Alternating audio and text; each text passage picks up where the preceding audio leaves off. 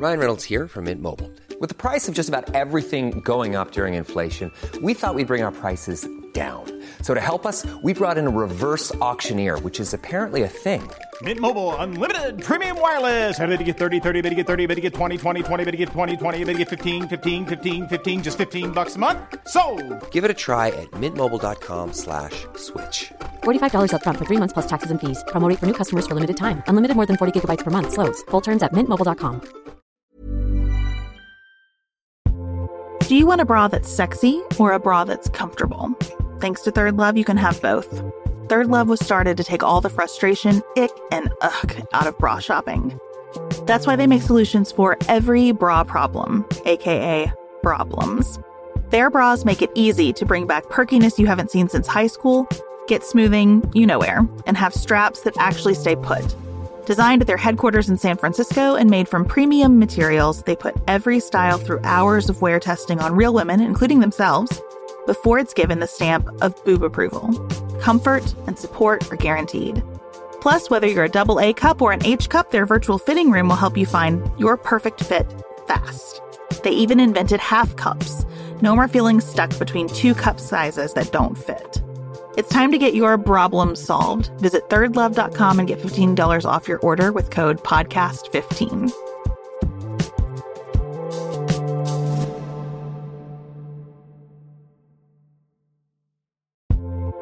Summer is here. Pack your bag with sunscreen, your emotional support water bottle, and that steamy beach read. But wait, don't stop there. This year, there's a new kind of essential that's right at your fingertips. Dipsea is an app full of hundreds of short, spicy audio stories. They bring scenarios to life with immersive soundscapes and realistic characters. Discover stories about second chance romances, adventurous vacation flings, and hot and heavy hookups. And there's a growing library of fantasy series with werewolves, Greek gods, goddesses, Regency-era historical fiction, and fairy smut. To explore the bounds of your pleasure, new content is released every week, so in between listening to your favorite stories again and again, you can always find something new to explore. Dipsea offers a modern approach to romance through high-quality and captivating audio fiction. For listeners of the show, Dipsea is offering an extended 30-day free trial when you go to dipseastories.com/pantsuit. That's 30 days of full access for free when you go to DIPSEA stories.com/pantsuit. dipseastories.com/pantsuit.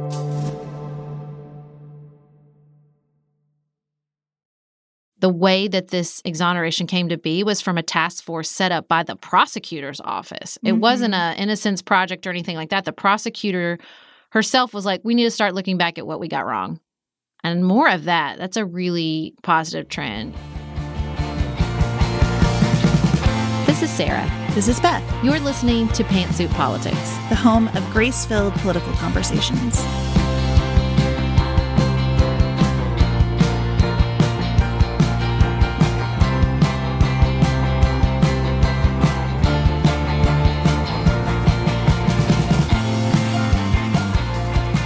Thank you for joining us on this Friday. It has been a very busy week, and you know what? It has not all been bad, and we have quite a few good news stories to talk about today, in addition to some tragedy. But before we hop into the news, we want to just remind you gently that you have until the end of the day today to go onto our Patreon page and vote for your favorite episode of the year. We're going to do a little something special with it next Tuesday. And so we hope that you'll participate. Thanks to everyone who's already gone over. You do not have to be a Patreon supporter to go to patreon.com/pantsuitpolitics and cast your vote. So before we start the good news, we did want to acknowledge the tragic shooting in Jersey City, where it was a firefight. That is the word I've used described in several news stories. It started with a police officer who was killed in a local cemetery, and then the gunman moved to a kosher market where 3 people were killed, and the 2 gunmen themselves were also killed by police. We are learning a lot about the postings and ideologies of the gunmen, and it's been sort of an interesting dichotomy between the way the police talk about it and the FBI talk about it and the way that the mayor of Jersey City talk about it. But there seems to be a history of anti-Semitism and the targeting of the kosher market, which is doubly heartbreaking on top of the just tragedy of any gun violence. And so our thoughts and prayers are definitely with the people of Jersey City. And with all of our friends who feel a little less safe when something like this happens, I mean, it's been a terrible year for anti-Semitic violence in the United States. And I hate that. I hate that knowledge that people feel less safe because of things that happen even hundreds of miles away from them. So thinking of everyone in that regard. And just want to give a shout out. Sarah did a Nightly Nuance talking about the Trump administration's actions with respect to anti-Semitism. So if you want to know more about that, you can check out our Patreon page as well. There is a lot of good news this week, and I'm excited to talk about some good news, even some good news light. And that's where we can begin in Baltimore, where St. John's Properties, a commercial real estate development firm, is splitting $10 million among its 198 employees based on their tenure as a holiday bonus. And you might think, well, why do I care about a real estate developer paying money to its employees like this? Because this is a theme that we've been talking about all year. I thought Axios summarized this really well. They said corporate America has talked a big game in 2019 about how it must do a better job of serving all stakeholders, not just investors. And here is a company actually doing it. And I think that's exciting. You should check out the link in the show notes just to see the photograph of people finding out this news. It is so fun. I think this is a good example of what we mean when we say good news. There have been so many think pieces criticizing the company comes together to donate sick leave or community comes together to pay for medical expenses. And I agree, sometimes human beings step up, and it is positive and encouraging to see them step up. And also the very fact that they need to step up is an indication that something's wrong in society. And, this shouldn't be a story. All these companies should be doing this. And at the same time, what I've really tried to shift my thinking on is not good news means that we fixed it, but rather good news means there's a positive trend here.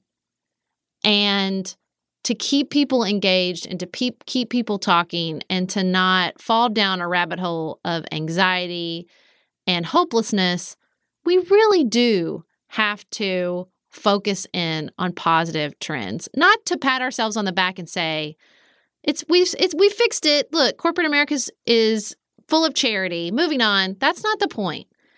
But if we don't take a moment to encourage good behavior, to focus on positive trends, then I think we will sort of ultimately just check out. And we don't want that, especially not anywhere, but especially not here at Pantsuit Politics. And so I think this story in particular, and hopefully some of the other ones we're going to talk about today, will encourage you to, hold space for both the problem and the positive trend moving towards a solution.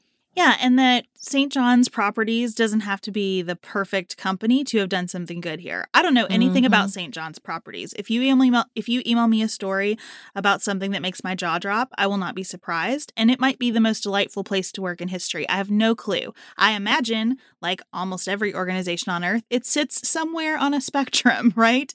And that is okay, because it's also important to just take the win sometimes, to not analyze the history of this company in depth to decide if they are a good or bad actor in the world, but to say, hey, here is a company that did something awesome for its people, and those people are excited, and I'm going to sit here and be excited with them, and I hope that lots of other companies follow suit. Okay, well, let's keep going with this positive trend idea. There are two stories. I mean, I just hope y'all are sitting down for this. I just hope everybody is sitting down and is prepared for this moment. There are not one, but two stories coming out of Congress that I think speak to positive trends in our government. Congress did they did a thing. They did something that the Trump administration worked with them on that I think is a positive trend. This U.S.-Mexico-Canada agreement. They did it together. And can you hear the shock in my voice, how I just keep saying it over and over again because I can't believe it's true? I thought the Washington Post provided a really helpful summary of what the U.S.-Mexico-Canada agreement did to NAFTA. Because rebranded as it may be, this is NAFTA revisited, and that's good. NAFTA's pretty old now. World's changed a lot. NAFTA's old as heck. Yes. It needs to be revisited. It was time to update this. And one of my favorite things that's in the U.S.-Mexico-Canada agreement is that they will reconsider it in 6 years. And I think that's a really good, reasonable window to say, what's going on in the world economy? And look at this again. But here are some major highlights that the Washington Post drew out that I think are significant. One of the goals of this agreement from the Trump administration's perspective, and probably from Canada's and Mexico's as well, is to have more cars manufactured in North America. So now to qualify for no tariffs, 75% of the components of a car have to be manufactured in the United States, Canada, or Mexico. And a significant percentage of the work has to be done by workers making at least $16 an hour, which is about 3 times what most auto workers in Mexico make today. So that is a big win for the Trump administration, a very big deal. Another thing the administration really wanted is to have Mexico change its laws so that it will be easier for Mexican workers to unionize. And the reason the Trump administration, which is not like the biggest fan of labor unions, wanted this is because they think it will make labor in Mexico so much more expensive that fewer U.S. factories are going to be tempted to relocate in Mexico. There are also expansions when it comes to environmental protections. There are lots of new intellectual property regulations. And I think for me, when I look at this new agreement, again, is the USMCA going to fix anything? No, let's abandon that word from our language when we talk about legislation and Congress in general. But I think it's a positive trend, and not just that they increased labor protection, increased environmental protections, added intellectual property regulations. It's that both sides were willing to give each other a win. That, to me, is very encouraging. That even in the midst of impeachment, now, is this probably self-centered in that both sides want to look like they're doing something? Sure, maybe, if you want to be cynical. I also just appreciate that it was, we all gain, and that's okay. It's okay if the Democrats can tout it as a win. It's okay if the Trump administration can tout it as a win. Because sometimes when we both win, that means America wins. And I'm so grateful for that. I'd like to see more of that with maybe our budget process, but I think that that is an incredibly positive trend. You know, just sitting here as an American citizen, not as a party warrior, to me, the fact that we even have to debate whether it's a good thing to get this deal done is bananas. No trade agreement is ever going to be perfect. Trade is incredibly complicated. It involves all kinds of compromise, because it's not just Democrats versus Republicans. We are dealing with other countries. And I think good trade relationships with Mexico and Canada are the most important thing we can do on the global stage. If we can't hang together here in North America, where we are geographically stuck with one another, we are in a world of trouble. And so I just think this was really important. And I scratched my head on the political analysis about whether the Speaker of the House made a big strategic error here or not. If this is good for America and it is good for us, not only economically, but in terms of our relationships with our next door neighbors, I'm good. That closes the book for me on the analysis here.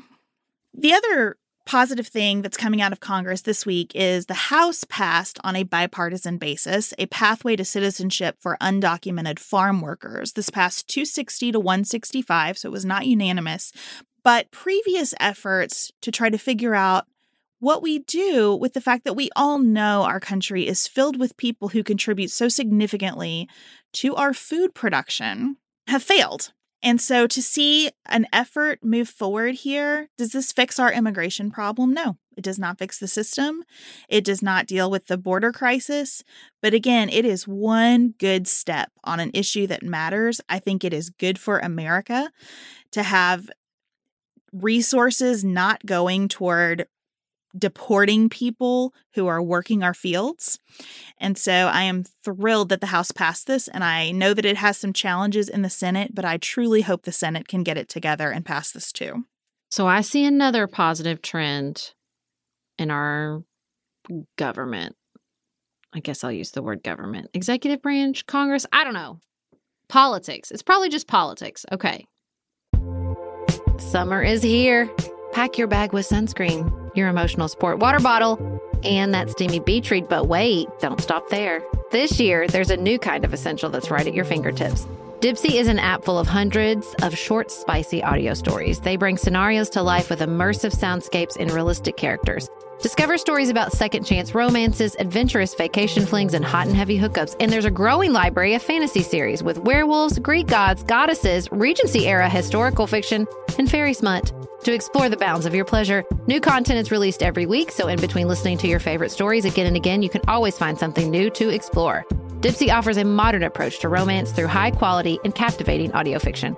For listeners of the show, Dipsea is offering an extended 30-day free trial when you go to dipseastories.com/pantsuit. That's 30 days of full access for free when you go to dipseastories.com/pantsuit. dipseastories.com/pantsuit. This show is sponsored by BetterHelp.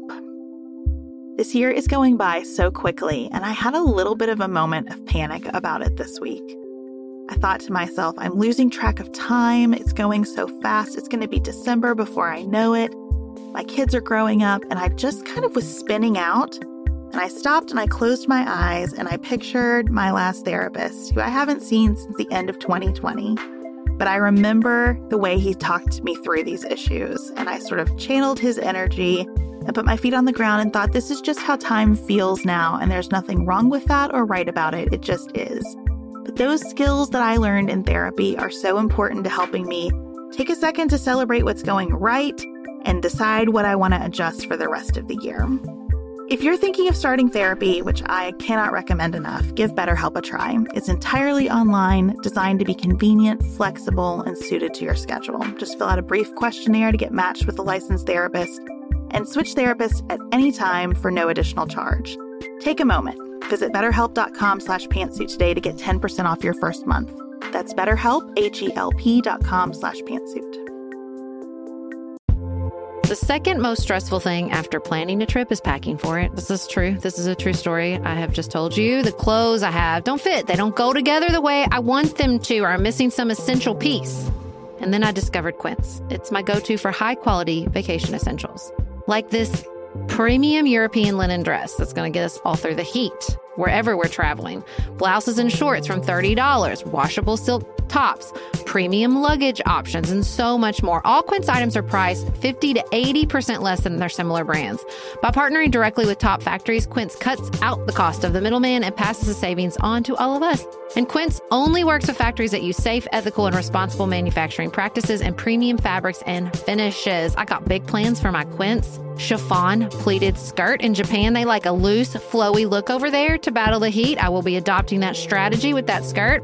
Pack your bags with high-quality essentials from Quince. Go to quince.com/pantsuit for free shipping on your order and 365-day returns. That's QUINCE.com/pantsuit to get free shipping and 365-day returns. Quince.com/pantsuit.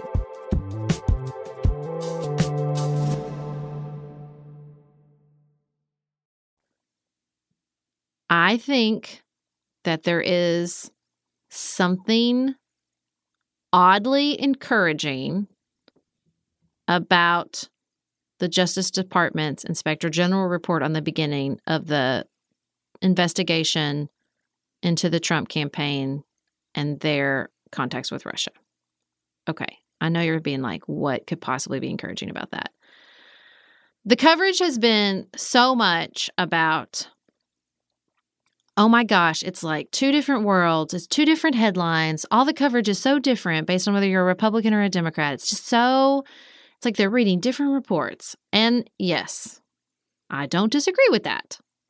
However, if you get into the details of the Inspector General report, because as we've talked about before, there's a little bit for everybody.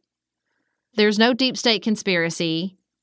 But there were real and continue to be real problems with the FISA process.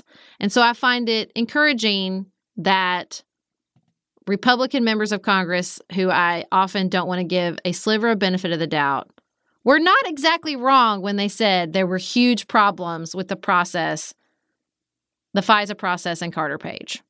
Now, I can't speak to their hearts.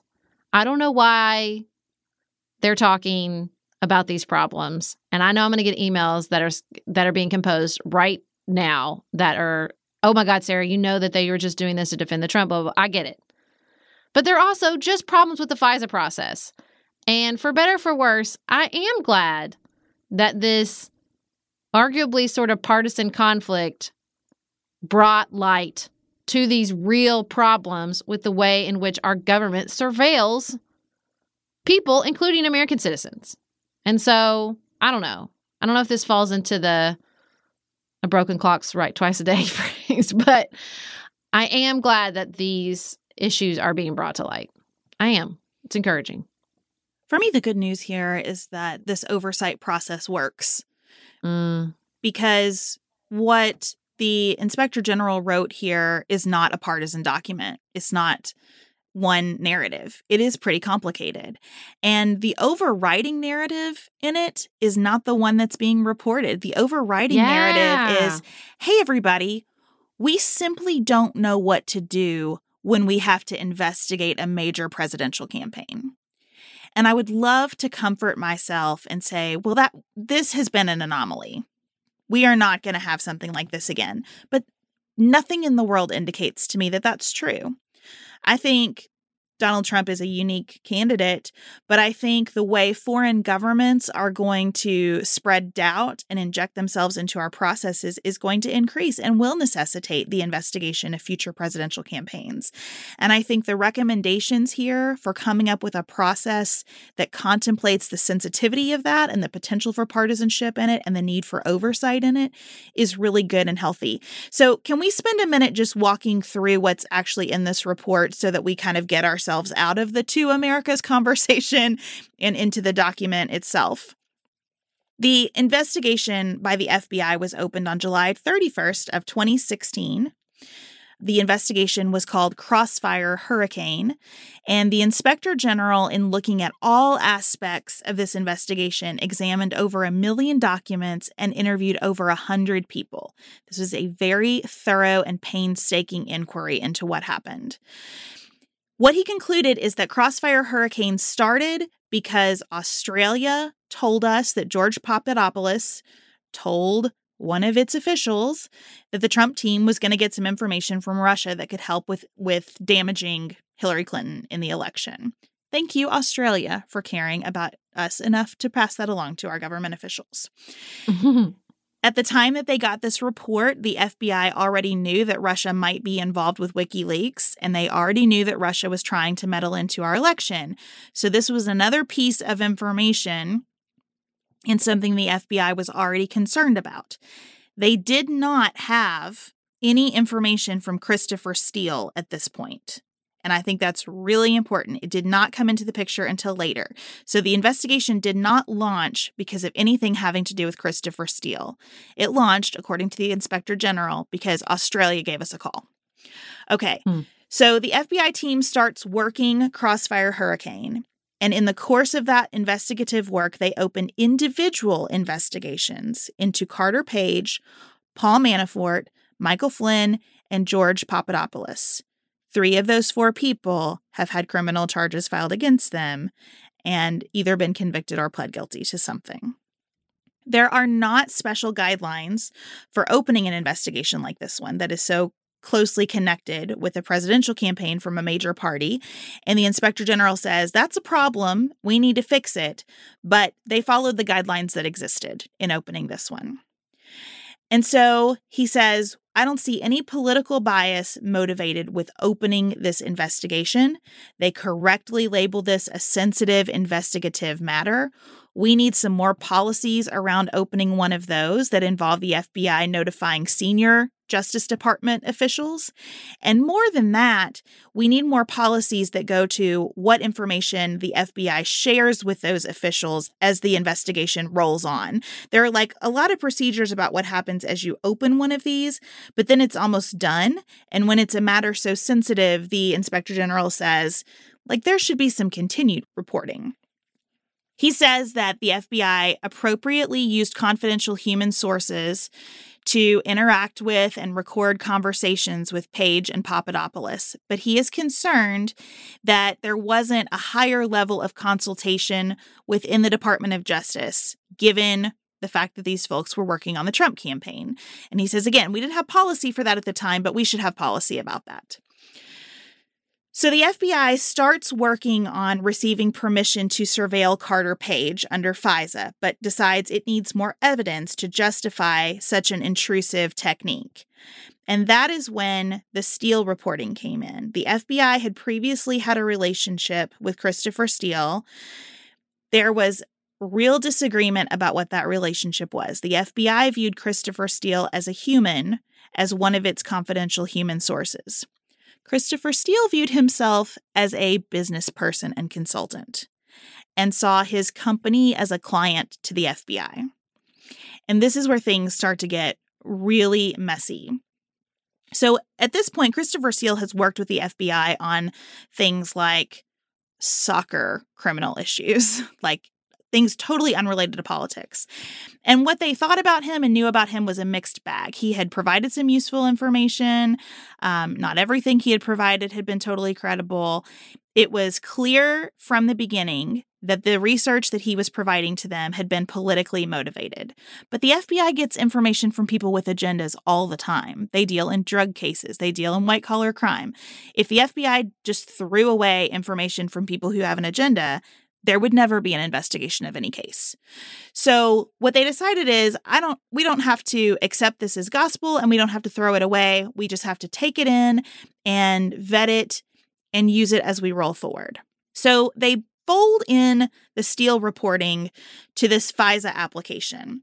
What they said to the court, essentially, when they were seeking approval on FISA surveillance of Carter Page was, we know that Russia is trying to interfere in our elections, and we know that independently of anything we've learned from Christopher Steele.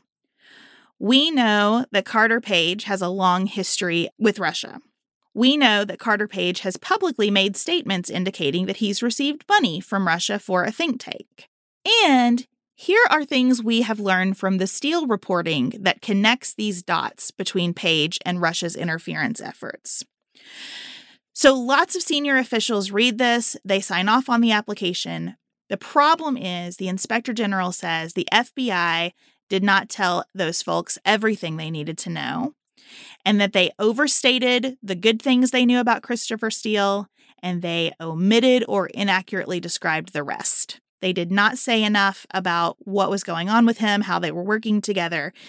And the allegations about Carter Page that they got from Christopher Steele that were in this FISA application were not verified in any other way. So the Inspector General says there were 7 big problems with that very first FISA application.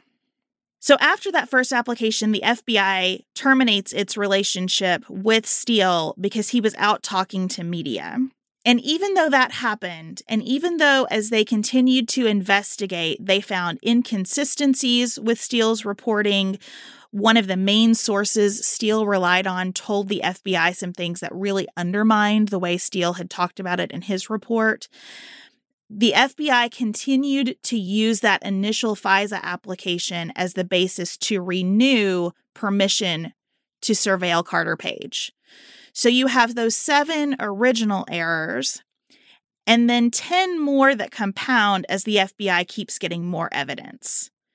And the gravity of the problem here gets worse because the FBI sort of glosses over the fact that it's learning things that undermine what Steele told them and what they had represented to the court. And the FBI conducts its own kind of internal investigation of Steele that further undermines the validity of what he had shared, but they keep putting this in front of the court as though that's not happening.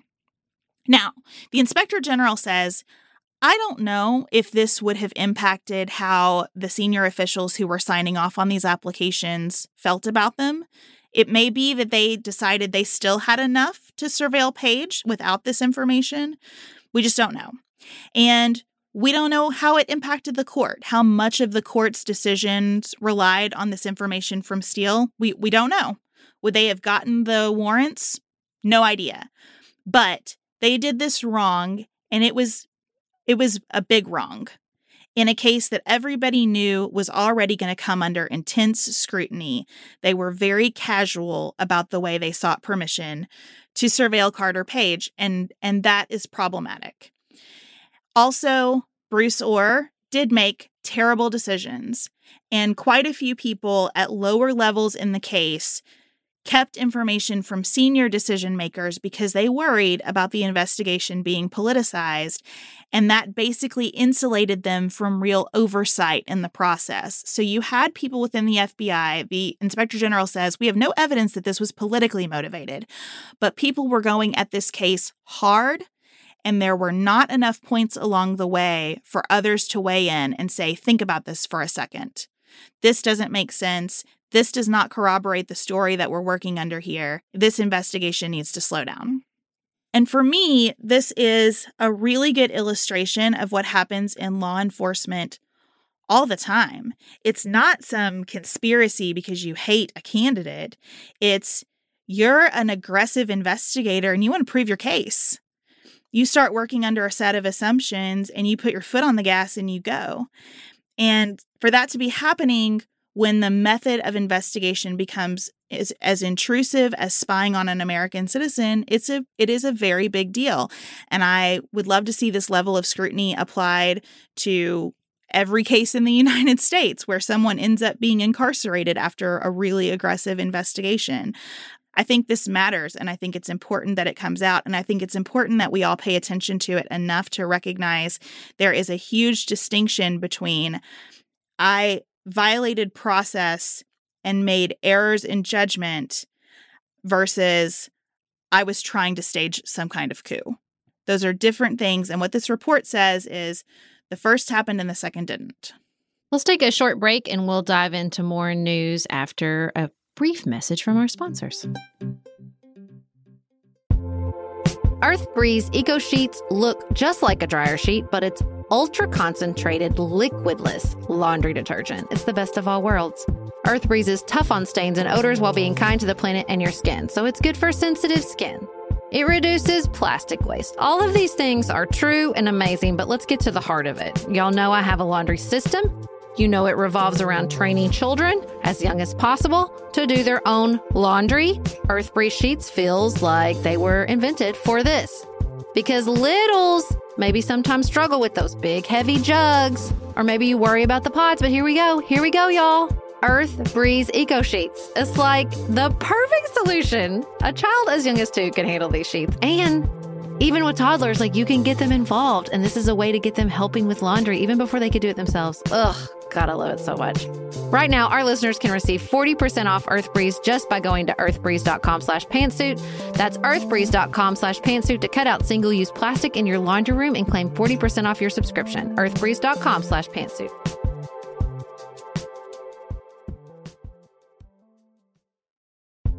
We do quite a bit of hosting here at the Silvers household, and I think there is nothing that completes a table for dinner like a beautiful loaf of bread, and Wild Grain has made that so simple because they send gorgeous loaves of sourdough bread. Lots of spins on the ingredients, but always just this fantastic, high quality, easy to bake in 25 minutes or less from frozen bread that turns out perfectly every single time. I also have to tell you about the free croissants for life that come with your Wild Grain orders. And those croissants make the morning, your brunch, maybe your late night snack, flaky and like you're sitting in a French cafe, and they're just perfect every single time. That's what I love about Wild Grain. It's easy, it's consistent, it's fully customizable. It is the first ever bake from frozen subscription box for sourdough breads, fresh pastas, and artisanal pastries. For a limited time, you can get $30 off the first box plus free croissants in every box when you go to wildgrain.com/pantsuit to start your subscription. You heard me. Free croissants in every box and $30 off your first box when you go to wildgrain.com/pantsuit. That's wildgrain.com/pantsuit, or you can use promo code pantsuit at checkout.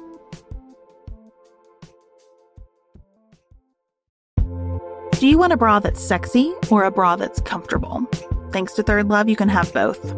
Third Love was started to take all the frustration, ick, and ugh out of bra shopping. That's why they make solutions for every bra problem, aka problems. Their bras make it easy to bring back perkiness you haven't seen since high school, get smoothing you know where, and have straps that actually stay put. Designed at their headquarters in San Francisco and made from premium materials, they put every style through hours of wear testing on real women, including themselves, before it's given the stamp of boob approval. Comfort and support are guaranteed. Plus, whether you're a AA cup or an H cup, their virtual fitting room will help you find your perfect fit fast. They even invented half cups. No more feeling stuck between two cup sizes that don't fit. It's time to get your problem solved. Visit thirdlove.com and get $15 off your order with code PODCAST15.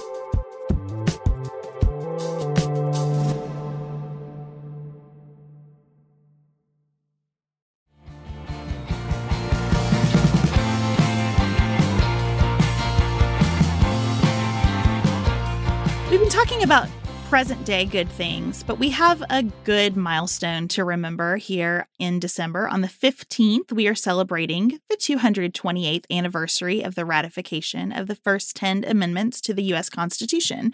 It's Bill of Rights Day. We'll put a link in the show notes to some interesting ways that you can talk about this within your families, and especially there are lots of activities for teachers that you can use in your classrooms. I just think it's important to remember, first of all, 228 years is a long time for these protections. It's also not long at all in the arc of history, and it's just kind of fun to remember that we are still a work in progress and that we have worked very hard to do some things that are pretty radical for human civilization. So hooray for Bill of Rights Day. Also, Time Magazine has named their Person of the Year. It is climate activist Greta Thunberg, and I'm so encouraged by this choice. I think it is the right choice. I think it continues to give attention and momentum to the climate movement. I've really been thinking about this a lot. We mentioned in a previous episode that a listener emailed us and said, I wish you talked about climate more. And I've been thinking about that email constantly because the truth is I read the same stories everyone else does. You know, this week there was a really disturbing article about the Arctic and the scientists in the Arctic and what they're seeing and how quickly it's accelerating. And it seems like we get scientific studies and important advocacy groups releasing information that makes the top headlines regularly, be it, you know, acceleration in the Arctic or the increased impact of methane gas, or the fact that birds are smaller and we don't really know why. And I never put that stuff in our list of things to talk about, and I never or rarely talk about it in the news brief. And, you know, seeing Greta's face on the cover of that magazine and having our listeners, you know, hold us to account has really got me asking myself, why? Why don't I? I think it's because it's depressing and I don't know what to say often. I want to wrap it up in a neat little bow. I want to say, as I do with other news stories, oh, well, we'll learn more information, or this is the next step in the process. And I don't have something to say like that with climate stories, and it's really hard. And, you know, when I see Greta's beautiful face on the cover of that magazine, I think, you know, she doesn't have an easy answer either. And she's still talking about it. And she's still pulling our attention back and giving us that context and pulling us out of the, you know, spin cycle of news, and particularly news on social media, and saying, no, this is a big thing that's happening right now. And it's going to remain a big thing. And we have to keep talking about it and looking at it and facing it, even when we can't wrap it up in a neat little bow. And I, you know, that is something I so greatly appreciate about this child and her leadership. And I'm going to really focus on, channeling my inner Greta in 2020 and thinking about my own choices and the sustainability of my choices, and thinking about particularly our platform and how we talk about climate on this podcast and on our other platforms. And I just really so appreciate her and all the climate activists, young and old, that keep bringing attention to this. For me, I try to approach climate through the lens mostly of there's a lot that I can't do. What can I? And I don't know why, but I just don't think about talking about it as being on the top half of that list. If we take a long car trip, we drive our electric car. We just got our house fit for solar panels, which will go up sometime in the new year. We're composting, we're recycling. There's a piece of me that's like, well, the Silvers are doing what we can do here. Your move, Exxon, and I don't know. Sometimes I feel like, how can I just keep adding on information that's out of the scope of what I can actually touch, because it keeps me motivated to think about what we can do. You're right, though, that awareness is a huge piece of it, and especially since not everybody's there. And I am glad that Time made this choice to keep that issue front and center, especially in a year when they could have picked any number of other things. And when they knew that so many people would have such ugly responses to this choice, that's the one part of this that's a real bummer for me, because as you said, she's a child. She's so young, and the way that she is treated is ridiculous. We should not ask her to be hero or villain, but I appreciate what she's doing and what lots of other people are doing, and that Time decided that this issue was worthy of this recognition. You know that criminal justice reform is very close to my heart, so I am super touched by the story of Earlene Peterson.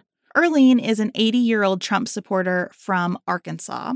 Her daughter, granddaughter, and son-in-law were brutally tortured and murdered and robbed and dumped in a lake by Daniel Lewis Lee and another man, all in order to steal money to fund a white supremacist effort.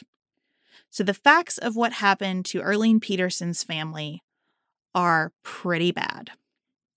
Daniel Lewis Lee was sentenced to the death penalty. The person who did this with him, and who was arguably the leader of the effort, was not sentenced to the death penalty. And there are lots of issues, as with almost any criminal case, in how all of this unfolded. The federal government, under Attorney General Barr, would like to start enforcing the death penalty again. We have people who have been sentenced to the death penalty, but we've not executed someone in 17 years in the United States. But Attorney General Barr just thinks it is time to get that machine moving again. And Daniel Lewis Lee is the first person scheduled to be executed, but Earlene does not want that. And she is asking courts and the president himself to intervene. She said, "It would shame my daughter that someone has to die for her." And I think that is the most beautiful sentiment expressed under the most horrific circumstances possible. And lawyers are working very hard. The courts have stayed this execution because of the method the federal government is using right now. In all of these cases, it's difficult to know how and when this will be resolved. But for someone who is in her 80s and has had to grieve for so long with just such awful circumstances, it really makes the point, and one of the advocacy organizations involved here said this: who does this serve for this man to be executed? When the victim's family is saying, this does not serve us, who is this going forward in the name of? And I think that really brings the conversation about the death penalty to the forefront in an important way. And I am very grateful to Earlene Peterson for her leadership on this. It reminds me of another really positive, I hope this is a trend. There was the exoneration of 3 men in Baltimore. And that's positive. And anytime a person who did not commit a crime gets out of jail, that's great. But what I thought was so positive was that the way that this exoneration came to be was from a task force set up by the prosecutor's office. It wasn't an innocence project or anything like that. The prosecutor herself was like, we need to start looking back at what we got wrong.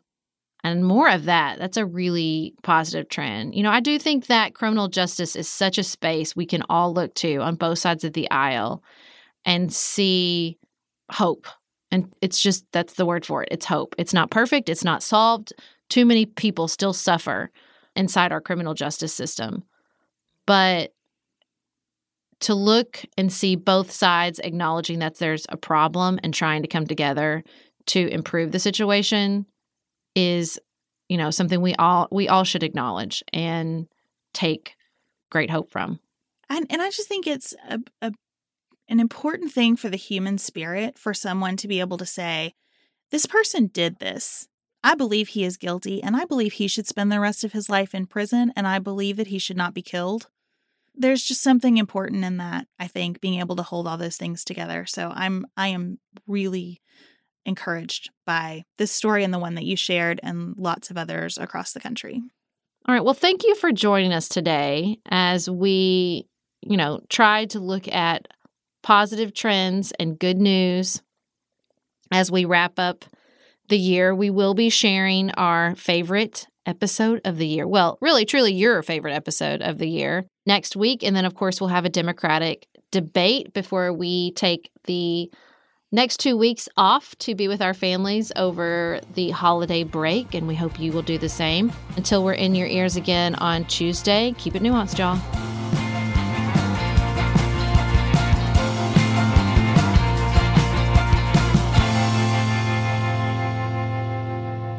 Dylan Garvin produces Pantsuit Politics every week. Thanks for making us sound better, Dylan. Elise Knapp is our managing director, which means we could not make it without her scheduling, organization, feedback, and creativity. Thank you, Elise. We couldn't make Pantsuit Politics without support from our listeners. Go to patreon.com/pantsuitpolitics to learn how you can receive more nuance and help us make the show. Special thanks to our executive producers who have committed to supporting us in a major, life-giving way. Our executive producers are Tracy Putoff, Tim Miller, David McWilliams, Joshua Allen, Linda Rucker, Martha Bernotsky, Melanie Cravey, and Tiffany Hassler.